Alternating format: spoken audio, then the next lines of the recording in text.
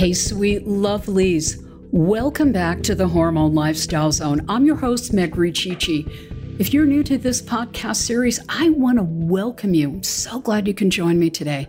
And if you have been one of my peeps that have been following me for a while, thank you so much for coming back again today. I want everybody to pull up a chair, get a cup of tea, relax. This is going to be an awesome episode. I worked really, really hard on it. I need to get an A+. I'm very excited about it. I also want to remind people that you can check out previous episodes on iTunes and Spotify, and you can subscribe. And if you like what you hear, give me a thumbs up. I also would love to hear from people about my podcast, and particularly today. This is a really super important one. I'd love your feedback.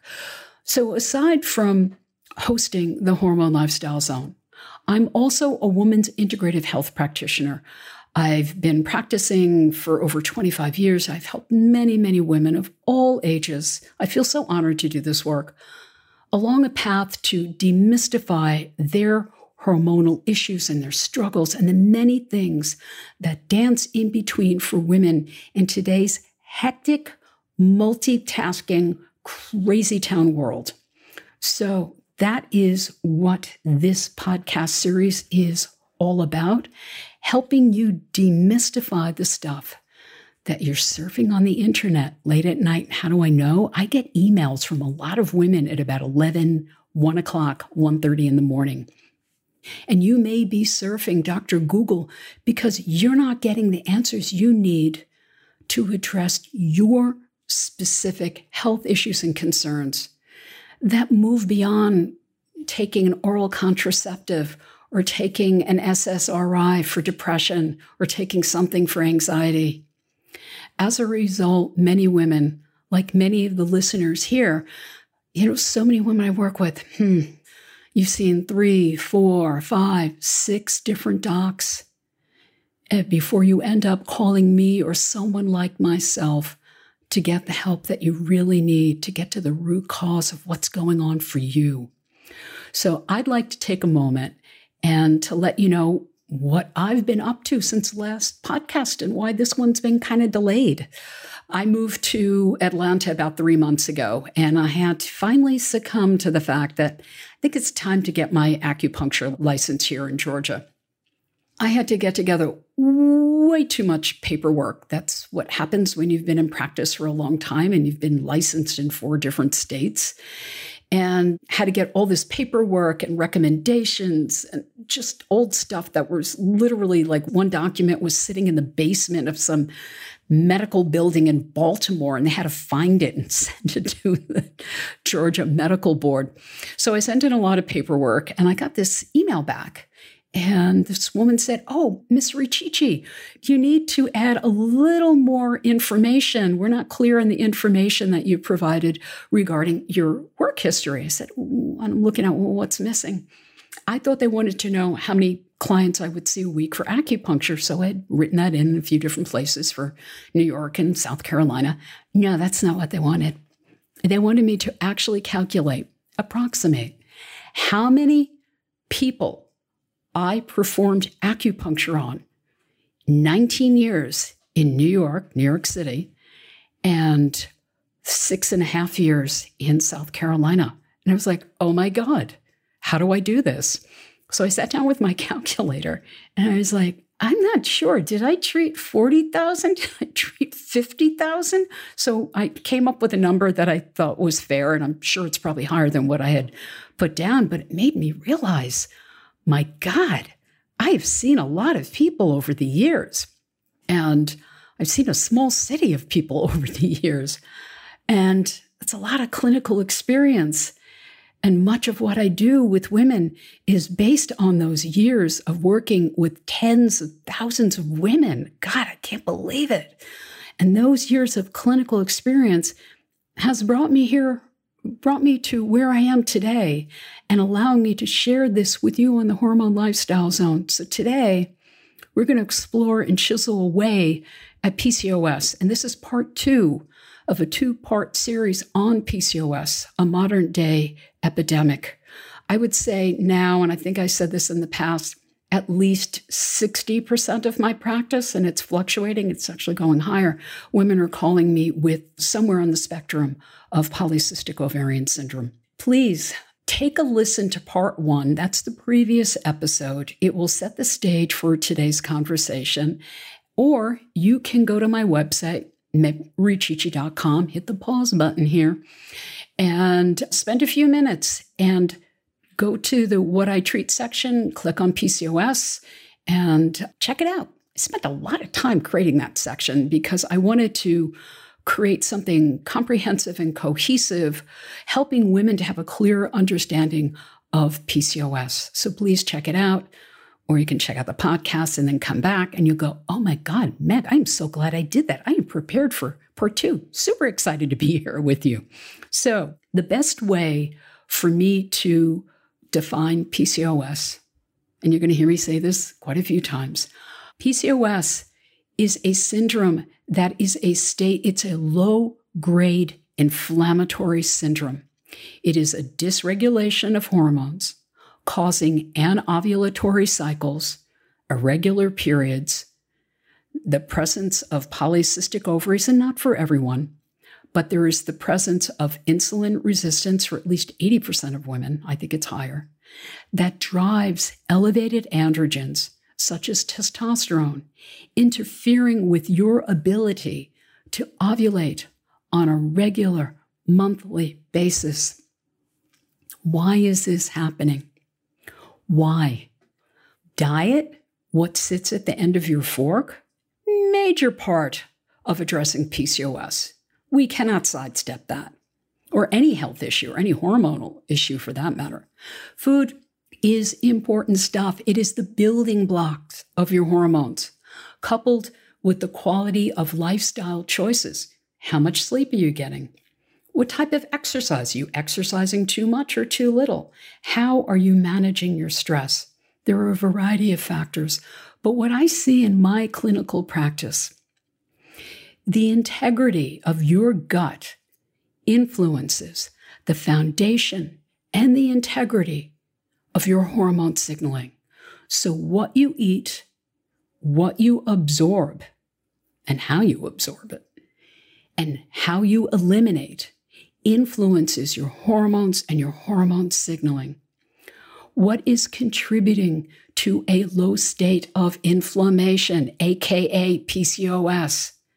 The question your doctor should be asking him or herself, why is this woman in an inflammatory state that is keeping her from having regular monthly cycles where she ovulates? What are the variables involved making her insulin resistant, elevating her androgens? This is what your doctor should be asking him or herself. So let's talk about dysbiosis and how this plays a part in PCOS. Because again, your gut is the epicenter of your hormones. If you do not have a happy, healthy gut, you are not going to have happy, healthy hormones. You can never separate the two.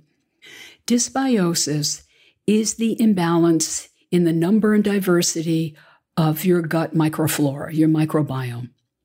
And in other words, dysbiosis is the imbalance of good, friendly bacteria and the overgrowth of opportunistic bacteria in the gut, in the GI tract. So dysbiosis is a catalyst for insulin resistance. It's a mechanism for PCOS. I tend to repeat myself, but dysbiosis, I'm just going to put this out, I've probably said it in the past, dysbiosis isn't just about digestive issues such as gas and bloat and constipation and acid reflux. It plays such a significant role in the development of hormone imbalances in women. Dysbiosis can alter a woman's estrogen levels in a negative way. The microbiome plays a central role in the excretion of estrogen via an enzyme called beta-glucuronidase, which is produced in the gut. And when this enzyme is elevated, it increases a woman's risk for estrogen-related pathologies such as fibroids and polyps and PMS and breast cancer. With PCOS, women are in a state of estrogen dominance because they're not ovulating. And they have this spike of estrogen never being met by progesterone because they don't ovulate. So what happens, you're in this heightened state of estrogen. I want to make sure that I'm detoxing those estrogens while helping you along a path to reestablish optimal hormonal signaling so that you ovulate. And when you ovulate, that follicle, that corpus luteum, starts signaling the production of progesterone to balance estrogen. It's not there, progesterone is, I call it it's the balancing hormone. Estrogen to me is like the little party girl. She gets a little crazy and she's very, very dramatic. She likes to bleed a lot and she likes to have heavy cramps and clots, and she's just out there. I look at progesterone as the designated driver to balance that chick out. So we like progesterone because progesterone is very soothing. It is Mother Nature's Valium. So a lot of times when women have PCOS, they're feeling a lot of anxiety because they don't have enough progesterone to balance that estrogen. That's part of the picture. Dysbiosis is also the leading cause of leaky gut syndrome. So leaky gut syndrome, what is it? The cells of your small intestine, this is the area where you absorb the nutrients in the bowels. It's about 22 feet long. The cells of the small intestine are held together by these tight junctions, sometimes referred to as gatekeepers.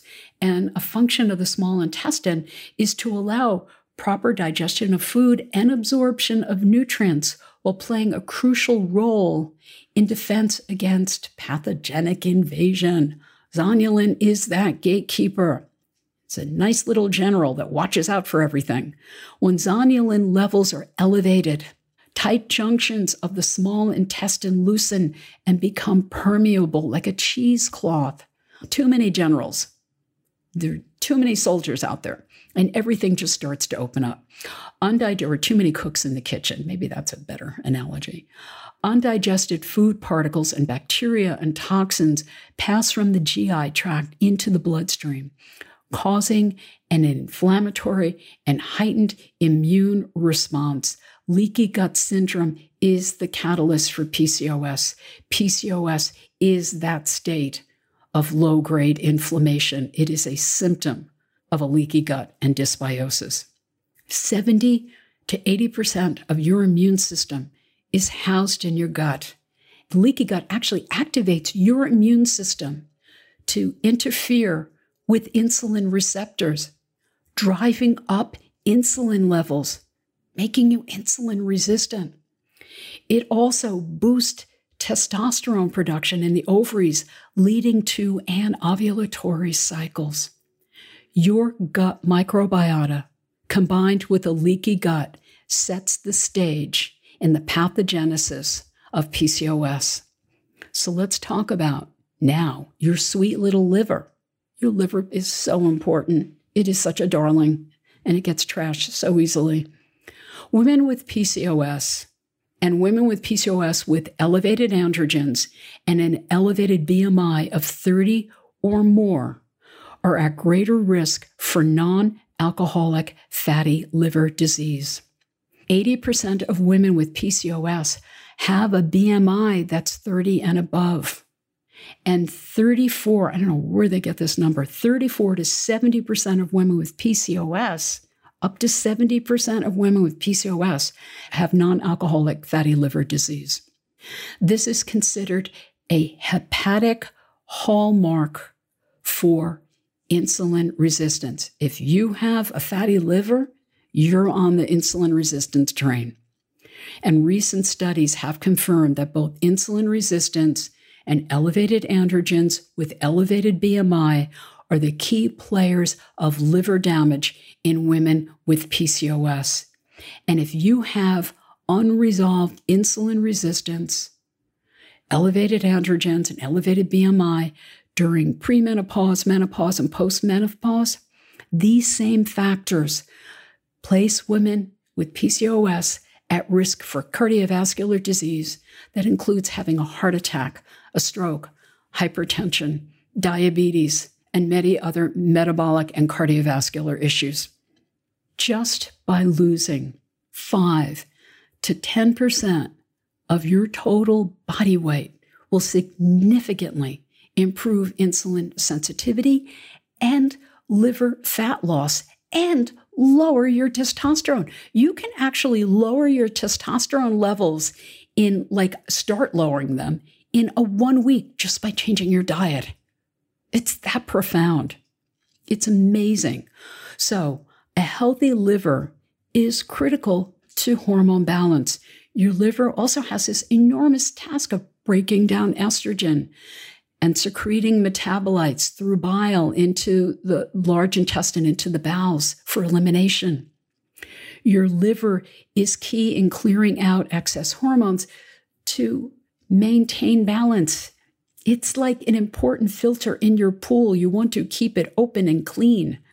And the liver also produces cholesterol. You need cholesterol, the building blocks of hormones.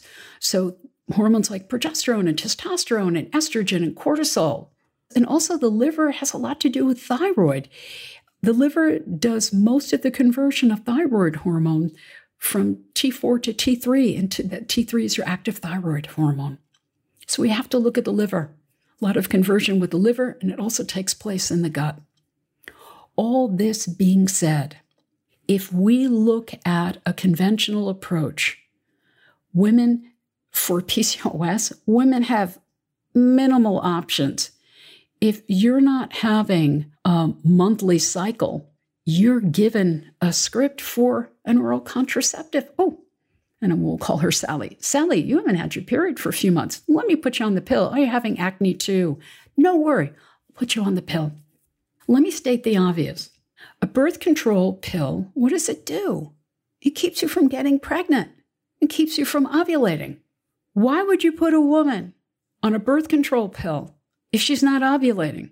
And when a woman is on an oral contraceptive, she has what's called a withdrawal bleed. It's not a period. A real period happens when you're not taking hormones, and hopefully you are ovulating.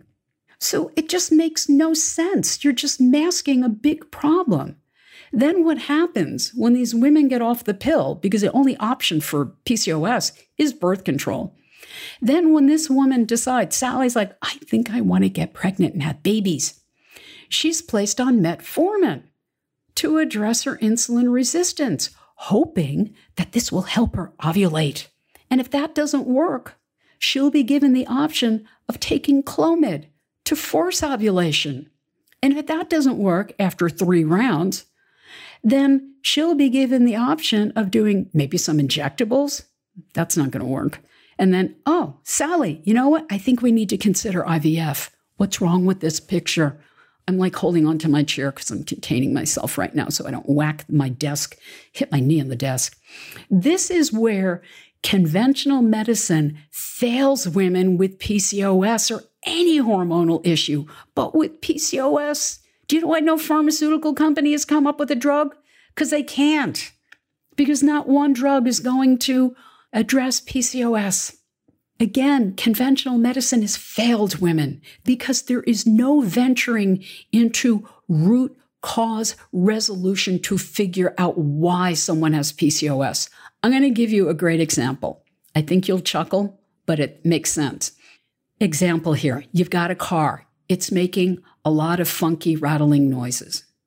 And I'm thinking of my old bomb before I bought a new one, before I came up to last year, before I moved up to Georgia. I got a really cute Mini Cooper. So I lived at Firestone. That car is breaking down all the time. They knew me. So what my mechanic would do, I'd bring the car in and he would try to figure out, why is this car making a funky, rattling noise? This is very true. He'd pop the hood. He'd look under the engine. He'd put it on the lift. He actually took it out for a drive because he wanted to figure out what was causing the noise, as opposed to him saying off the cuff, Meg, you need a new transmission. But auto mechanic Joey, how do you know I need a new transmission? Well, it's making this clunking sound, so I'm just going to assume you need a new transmission. Mechanics don't do that because that's common sense, and they wouldn't have a shop if they did that. Why don't doctors think like auto mechanics and figure out why a woman is not ovulating?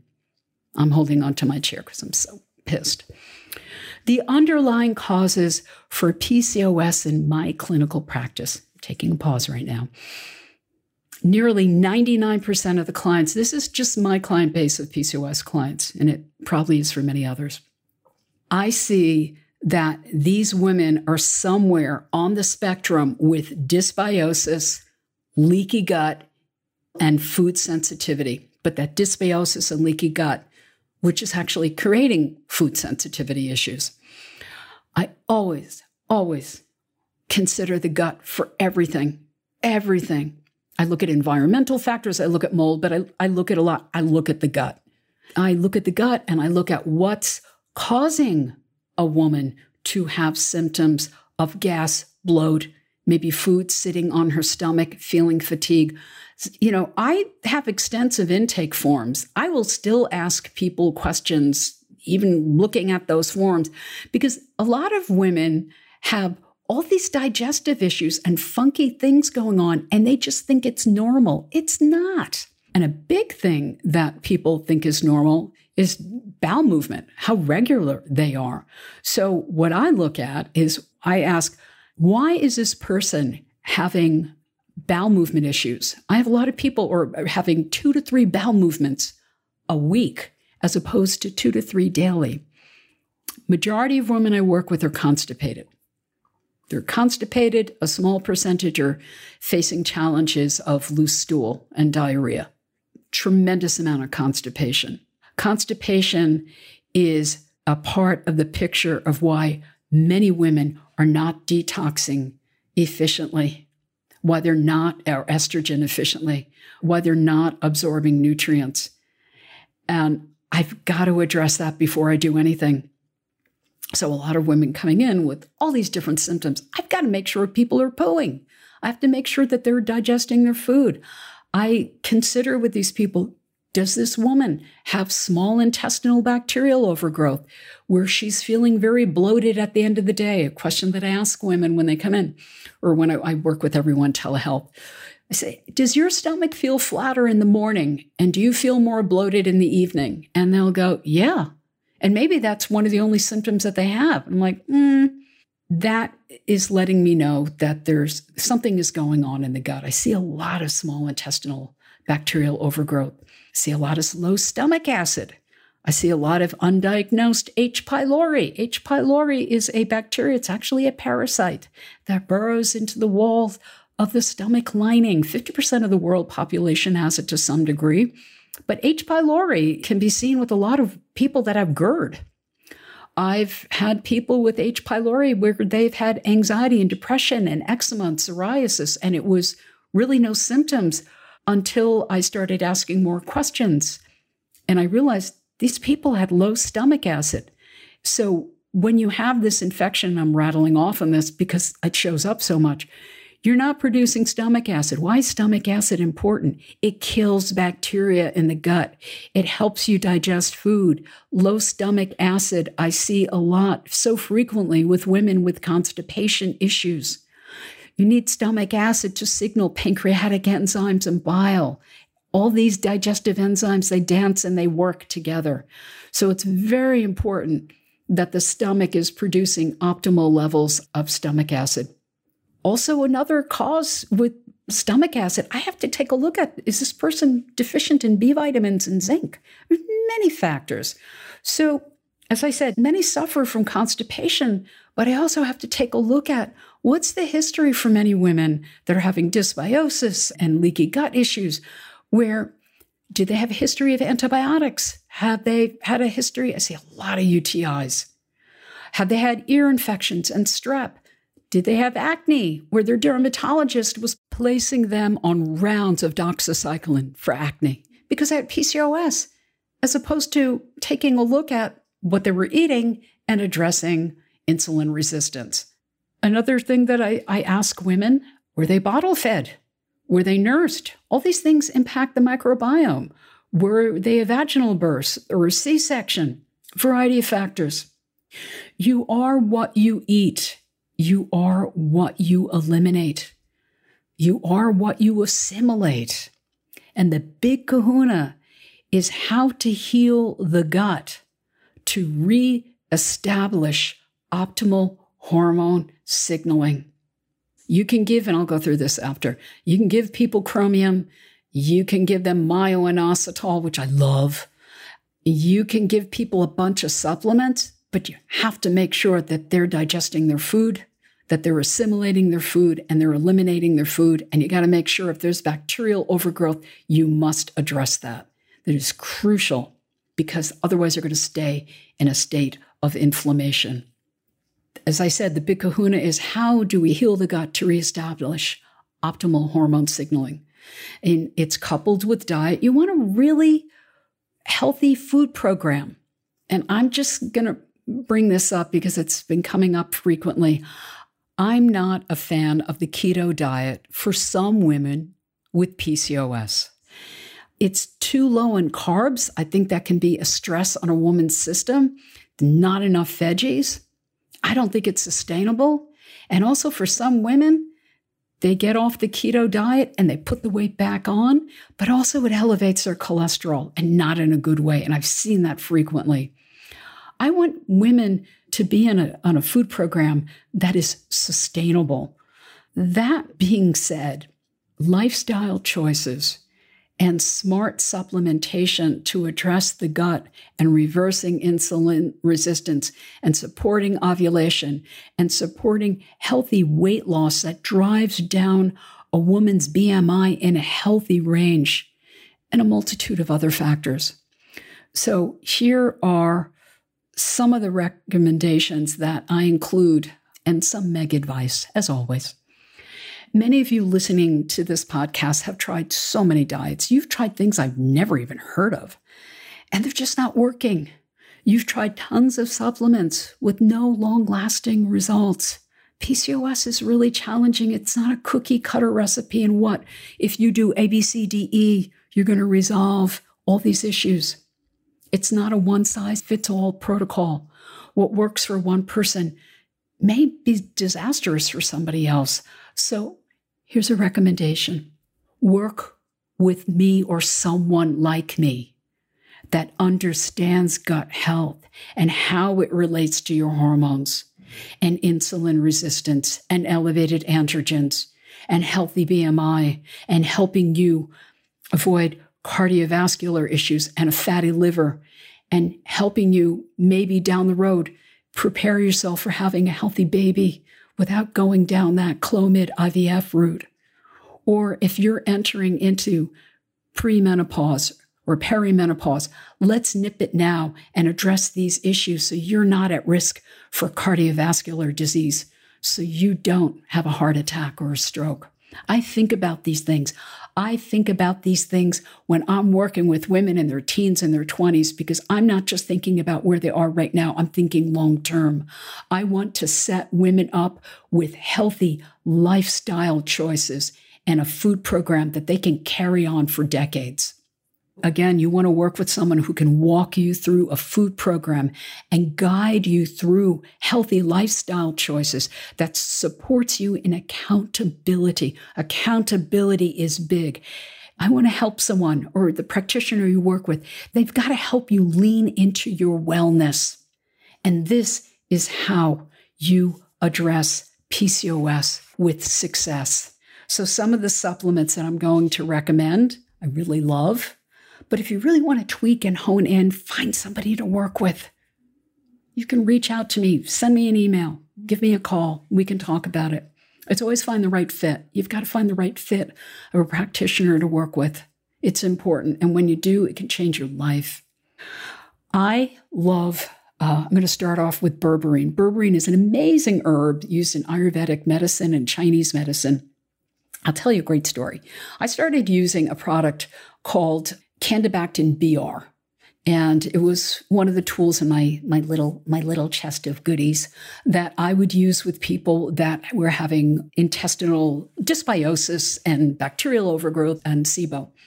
So a lot of the women, as I said, when I started really honing in on PCOS, probably about 15, 20 years ago, these women had funky guts and I would do things to address the constipation, and I would put them on Candibactin BR. And back then, I was actually using inositol. And I noticed something really interesting when all of a sudden I'd have these women on berberine for a month or two, and their skin started to clear, and some of them started getting their period for the first time. And their insulin resistance, their A1C started to change. Everything started changing. And I was like, this is really interesting. And I didn't realize, and editing a lot out until years later, that berberine is more effective than metformin for insulin resistance. It is powerful stuff. So a lot of times when I'm using a product that's got berberine, that it's an antimicrobial, and I use that in combination with, let's say, myo-inositol with D-cryo-inositol, I see astonishing results. So getting back to berberine, if you were berberine for insulin resistance, 500 milligrams 3 times a day. Again, I'm going to encourage you to work with a practitioner, but I love berberine. I love myo-inositol. If anybody was just to do one thing, I wouldn't recommend one thing, but if you're like, I'm only going to take one thing for insulin resistance and I'm going to change my diet, it's part of the picture, but at least this product is a good start. I love Avasitol, and it has myo-inositol in it, and it's got D-cryo-inositol. Inositol is amazing stuff. It helps to improve insulin sensitivity and signaling. It can lower insulin resistance by up to 70%, which lowers testosterone. It lowers AMH. This is great for women who are trying to have babies. It helps restore ovulation. It enhances egg quality. That is extraordinary. So I just forgot. Thurologic is the company that produces it. Just look up Avasitol and you will find it everywhere on the internet. A few other things that I want to get back to that berberine does. It lowers testosterone. It helps to reduce acne. It lowers cholesterol. It improves non-alcoholic fatty liver disease. And again, as I said before, it's an antimicrobial. It's great stuff. I mean, I keep Candibactin BR in my cabinet. So if I ever have, I eat something kind of funky and my stomach is off, I'll take that for a few days and it'll clear it up. Vitamin D. I cannot say enough about the goodness of vitamin D. Low vitamin D can lead to dysbiosis. It can also be part of the picture for depression and anxiety. Vitamin D is anti-inflammatory. It enhances your immune response. But vitamin D, you want to make sure your levels are between 60 and 80, not 30. That is not optimal. In my world, that is deficient. So work with somebody who can tweak and get your levels up there. I just had somebody recently, her D was 12, and she was put on 50,000 IUs once a week. I'm doing it differently. I'm giving her 10,000 7 days a week with vitamin K. I love K with D because it helps you absorb D more efficiently. Vitamin D plays a significant role in the integrity of the tight junctions of the small intestine. I see it a lot with leaky gut syndrome, and it helps to enhance those tight junctions so we don't get funky things leaking back into the bloodstream. Fish oils. Yay to fish oils. Fish oils, anti-inflammatory, increases insulin sensitivity. And I highly recommend 2 to 3 grams daily. Again, I'm going to recommend the one that I like because it doesn't taste funky. I like Nordic, and I really like Metagenics. I think Metagenics fish oil is great. I like their Omegagenics 1000 EPA DHA, and I recommend 1 capsule 3 times a day with meals. And when people say to me, oh, I can't do fish oils or vitamins, I burp them. Guess what? That's telling me you might have some low stomach acid or something's going on with your digestion. You should be able to take supplements and not have them sit in your stomach or burp them up. So just want to let you know about that. Zinc is wonderful. It has been shown to reduce excess androgens. I love it for acne, and I usually recommend 20 milligrams twice daily with meals. And, oh yes, I use many different types of probiotics, but a probiotic with lactobacillus and bifidobacterium is what helps to detoxify and clear estrogen in the bowels. It helps to lower that enzyme of beta-glucuronidase that inhibits proper estrogen detoxification. I love a good probiotic. Metagenics makes a really good one. I like it. It's called Ultraflora Biome Pro. It's really lovely. And they have another one called Ultraflora Balance, and both of them have the lactobacillus and the bifidobacterium in it. And they are really, really good supplements. They make a difference. Oh, I left out one. One of my favorites. It is a Metagenics product. I'm sorry. You know why? Sometimes, again, I find certain companies just make certain things that really, really work well. And I like Metagenics for certain things. I like Cellcore for certain things. I love Thorne.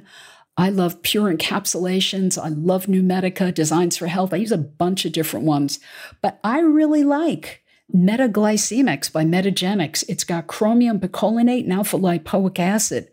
It's such a good formula. I have women take 2 in the morning and 2 at dinner. It really cuts those sugar cravings. And that's the one thing that women really seem to freak out about when they're changing their diets. They're afraid they're going to have those heavy sugar cravings and they may binge. And it resensitizes your insulin sensitivity. I can't say enough about chromium picolinate and alpha-lipoic acid, and that's what's in Metaglycemics. It's just a wonderful, wonderful product. But again, I'm throwing a bunch of products out at you because I think it would be helpful to have a practitioner kind of walk you through what's going to be best suited for you. I move things around. I put people on a few different things, and then I take them off and see how they do. So I also want to point out that I did mention in the last podcast that I would be talking about non-hormone birth control options. I don't have time today, but here's the great thing. I decided that the next podcast, I will be exploring natural cycle birth control. We'll talk about the copper IUD and other non-hormone birth control options and why it may be a better choice for you over hormone birth control, let's say like orthocycline or the Mirena ring, which I see a lot of anxiety with women and migraines. Because over the past 2 years, I've had many clients actually in their teens and in their 20s that have said to me they just wanted to get off birth control because they were experiencing depression and anxiety or low libido. You should not have a low libido when you're 21 years old. You should be a little hot little bunny. It should be on your mind a lot. You should have a great libido. Your libido is also not just your sexual energy, it's your creative energy. And I'm going to go into that. It's like, what are you creating and putting out in the world? It's part of your mojo, that second chakra energy. And I'm rambling about it, but I'm going to go into all of that because your cycle is also a metaphor for what are the things that you want to give birth to each month, and not the potential. It's also about the potential of a child, but what do you want to give birth to each month and put out into the world? So I will be having a great podcast on that. And my sweet lovelies, I want to thank you so much for joining me today in the Hormone Lifestyle Zone. I look forward to hanging out with you guys super soon. And you can follow me on Instagram. I try to get on there a couple of times a week and do a video. And I'm at the Hormone Lifestyle Zone on Instagram. And if you would like to work with me, you can find out all my info and all about my services at megrichichi.com. I'd love to work with you. But until next time, all my sweet lovelies, thanks for hanging out. I hope this was helpful. I had a lot of fun and felt really committed in creating a podcast that would help you have a better understanding of PCOS so you can take control of your hormones and turn your life around. So until next time, I send you sweet love, sweet kisses, and you are all a bunch of sweet little angels. Take good care. Be well.